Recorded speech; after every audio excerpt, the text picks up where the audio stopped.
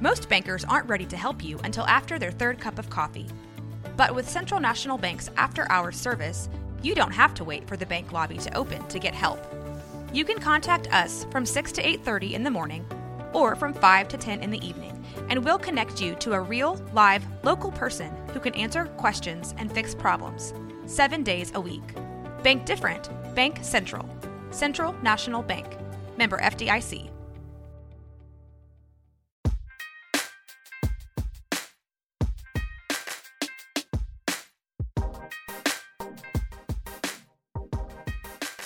Hey, this is Micah Burgess with Game Day Birds Not Balls. I am a birth doula in Waco, Texas, and I am glad you have tuned in today. I've kind of been talking about the last few episodes, kind of this idea of your postpartum care and what that looks like. There's some practicals that I've given within the first few hours and few days of having baby number one. Last week I talked about bringing a baby home when you already have kids. And today I'm talking about a topic that honestly, we just don't talk about very much. We really don't. And I'm a doula and I'm with my clients in a very intimate setting. They're giving birth. And even they don't really ask this question very much, but it is a question that most people have. It is a struggle with almost every couple and every family that I'm aware of. And that is your sex life after having a baby. Y'all, it is so different and it can be so challenging, right? Okay, you think, sex is hard while you're pregnant. Yeah, it's just hard because you got a big old belly, right? Or you're exhausted or that it's hard for that reason. Your sex life after having a baby typically doesn't have as much to do with that. Some women do have some physical issues. And if sex is painful after having a baby, you need to make sure you're talking to your doctor and that you're getting those things really given it the attention that it deserves, or see a pelvic floor specialist. We don't want to abandon sex life because it hurts. Okay. So that's not really what I'm talking about today. And I'm not really even so much talking about the timing of when you can start having sex after you've had a baby. The general rule most people are going to say is about 6 weeks. And so I'm not really even talking about that because there's not a lot to talk about. That's what most caregivers are going to recommend. What I'm talking about is, let's just acknowledge, first of all, that your body has changed because you just had a baby. Your breasts have a totally different function now. You're literally feeding and keeping someone alive with those things, okay? So they have an actual function that they didn't have before you had a baby. And that's different. That's new. That's unique. Sleep, you're not getting any. You're not getting as much as you used to. So the fatigue and being tired is happening a lot more. And so sometimes the thought of sex at night because you're exhausted is just more than what you can handle, more than what you can take on.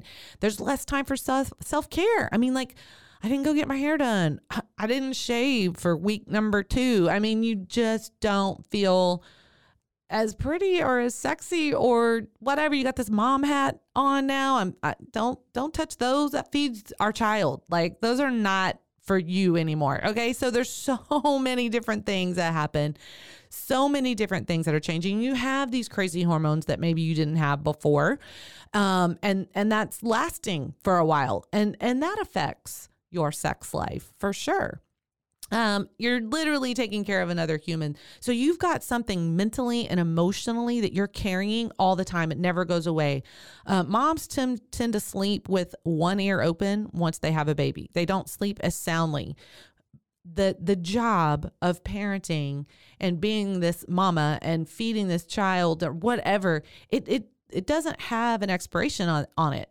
You don't clock in to go to work and then clock out. It's 24/7. It's never ending. So when you have those kind of mental and emotional stress, you're carrying more. Does that make sense? When I say I'm carrying something, I feel the weight of it on my mind. I feel the weight of it on my emotions. It's taking up space in my brain. It's something I have to consider that maybe I haven't considered before. Okay. That's what I'm talking about. And that is challenging.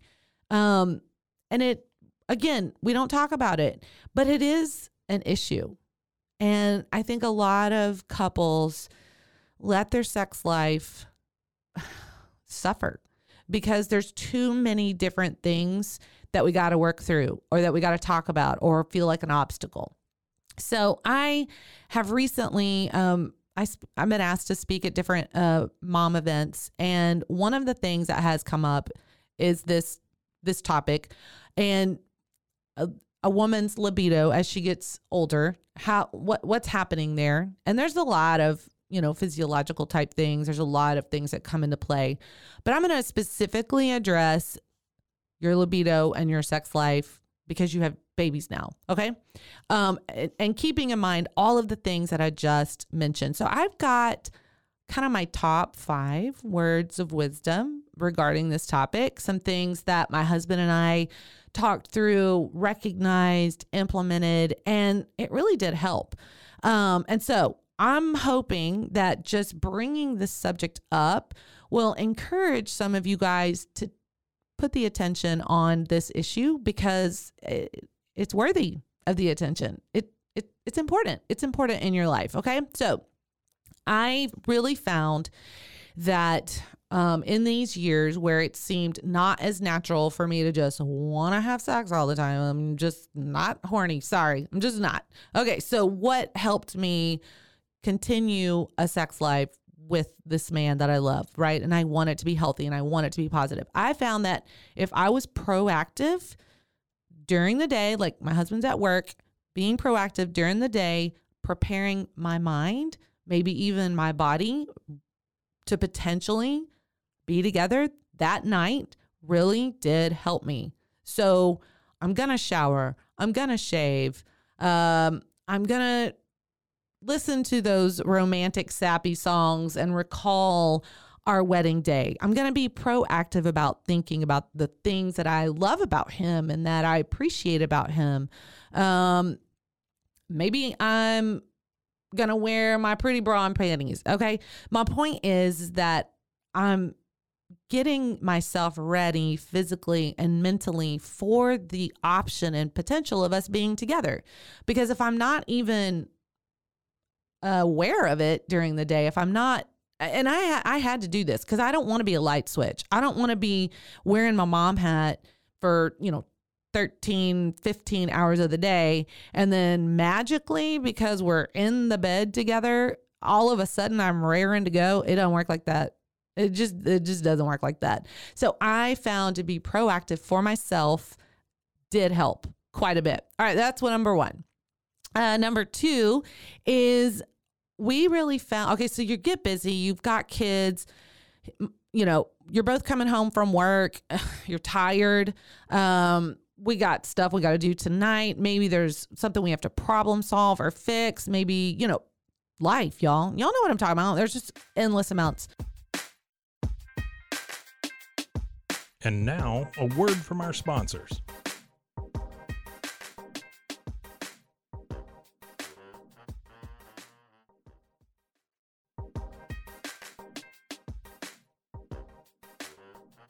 We really found that when we finally got home from work or, kids are back from school, making eye contact with each other, like intentionally looking at each other to connect and to remind each other, oh yeah, I have a partner.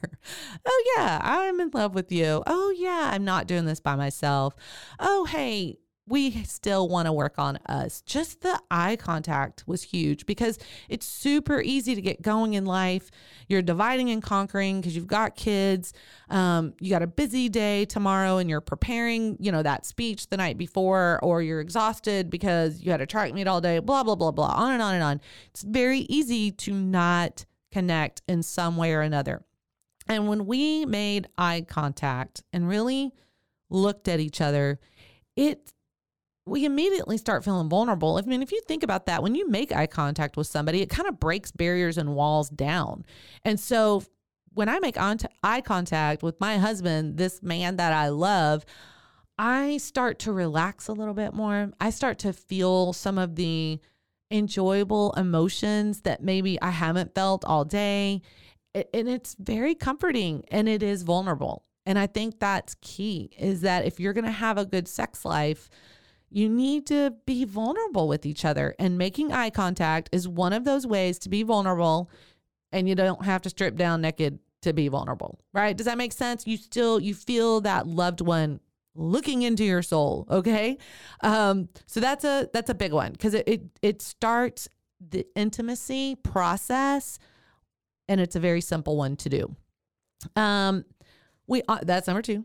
Okay. Number 3 is being honest and vulnerable with each other in your communication, letting them into your life, sharing things that maybe you're only going to share with each other, or, talking about how you feel inadequate with this new promotion. Be vulnerable. That really does, again, it's starting that intimacy process. And because as a female, I think this is a female thing. Maybe it's not, maybe it's a personality thing, but because I don't want to be a light switch and just, go through my day and then boom, all of a sudden, because we're in the bed, I'm supposed to be ready, right? I can't do that. So for me, being vulnerable in our conversations, connecting intentionally, then it helps me get in that frame of mind of potentially making love that night. I need to feel connected. I need to know we're together in this life, and that it's more than just sex. It's more than just physical. There is that emotional component. And when that is activated for me, when that is triggered for me, then I am going to be more likely to want to be together that night. Does that make sense? And so the connecting part, the relational part, again, I do think is more of a female thing, and that it's important to us. And so again, having those deep, vulnerable conversations help. Okay. What number am I on? Is this about to be number 4? Yeah. The number 4. Okay. Flirting is huge. I want to say that again. Flirting with your significant other, maybe the man you've been married to for 25 years. Yes, you still need to be flirting. It's a big deal. Okay. So you need to remind yourself that you're not just a mom or a coworker. You're not just a good friend. You're a lover too. And we have to, especially when we have younger kids or a big family, or you got to remind yourself to take these other hats off. Like literally, I'm taking this mom hat off and I'm putting my lover hat on, because you can't wear 3 hats at one time, y'all. It's really, really hard to do. And so being very intentional about reminding yourself, I am somebody's lover. Okay. So you got to activate that. Okay. And flirting is a really great way to do that. So, we keep it healthy. We keep it, we want it to continue. My husband and I do. We want those emotions and those feelings to continue in our relationship and not feel like, well, it's been a few weeks since we've had sex. I guess we should, maybe sometimes you got to do that, but I want it to come more natural and more normal. So flirting, when I'm flirting, what I mean by that is throughout the day, maybe I'm sending my husband a little sexy text message, while he's at work. Okay. First of all, that's going to work for your husband. I promise. I don't care who he is. That's going to work. Okay. But what it does for me is it gets me thinking along those lines. Flirting can be once he gets home, you're massaging his shoulders and you whisper in his ear, hey, I want to try this tonight. I promise that's going to work. And again, it gets your mind, your body ready for, we're going to have sex tonight and we're going to have fun tonight. Okay. If you're not flirting, if you're not doing some of those things, you're making it really hard on yourself once you do get in bed to just be ready to go. Okay. Again, because of all the things I named earlier of what has changed in your life that are obstacles that makes this part of your life a little bit more difficult. Okay. Number 5, So in this season of your life, you need to be patient with yourself. You need to be honest with your significant other that, hey, I get it. My libido is not high. I get it. I'm not horny all the time. And here's some of what I'm experiencing. Here's some of what I'm feeling. Like my body is not my own anymore. Like I'm touched out. Communicate those things. Talk about those things, right? We've already talked about that. But also recognizing that in this time of your life, I'm not getting as much sleep, y'all. I'm communicating that. And so there was a time in our lives where I was like, look, you have a window, Michael. And once it is 10 o'clock at night, shop's closed. You missed your window. Sorry, bud. I'm not doing anything after 10 o'clock. I'm tired at 8 o'clock, but maybe they're not all in bed yet, right? Or we had to finish up something out in the kitchen, maybe cleaning the kitchen or whatever. But there was a time in there where there was no playing after 10. That's totally fine. We don't have that rule anymore. But for that season, it was super helpful for me because I knew it just helped me plan a little bit better. And it let him know I'm no good after 10. I don't want to be together after 10 because I'm exhausted. Okay. So that was super helpful. There was another one. Sometimes like scheduling sex one particular night. Some people find that helpful. I've heard that one before. I can't remember if we tried that. That felt, I don't know, a little too forced for me. But for some people, and especially if you're kind of like this type A person and you're like, okay, we know what night we're giving ourselves to this and I'm going to make sure I'm ready to go and I'm going to wear the pretty thing and we're going to be flirting all day and because that's the night. Great. Do it. It's not going to be forever. Right. But it can help some people to not omit this very significant, unique part of y'all's relationship that you're not sharing with anyone else except your loved one, the spouse, right? And so you don't want to let this thing die. You don't want to it's not going to accidentally just get better. During these childbearing years, it has to be a focus. It has to, it commands your attention or it's going to die or you're going to grow apart or it's going to be months and months and months and months before, until you have sex again. And that's just not healthy for your overall relationship. What is my point? What am I driving at? I believe that our sex life, especially within a marriage, is important, is sacred, is a huge part of a healthy relationship. And my husband and I decided very emphatically that it was important and that maybe during a certain season of our lives, and I'm using having kids as in this particular conversation, but it can be other things. But for this conversation, we decided that, okay, look, if we want to continue to stay connected and healthy and not grow apart because we're having kids, then we are going to make some decisions up front, have these conversations up front and be very proactive so that this part of our relationship is healthy. Because it is, like I said, I keep saying it is going to require you to make some concrete decisions. It is going to require you to be vulnerable and talk about, that right there, that doesn't really do it for me. We can just hang that one up. Like, I don't need that. Okay. And that's going to help. And then again, being honest, being vulnerable, connecting by looking in each other's eyes, all of those things help activate this particular aspect of your relationship, because I've just seen too many people. I've had too many friends who now their, kids are grown.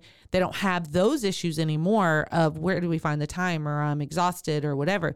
Now they just don't care because they've let that dwindle. They've let it die. So I'm encouraging you guys to not let it die just because you're in your childbearing years. And yes, there are obstacles and it does make it more difficult.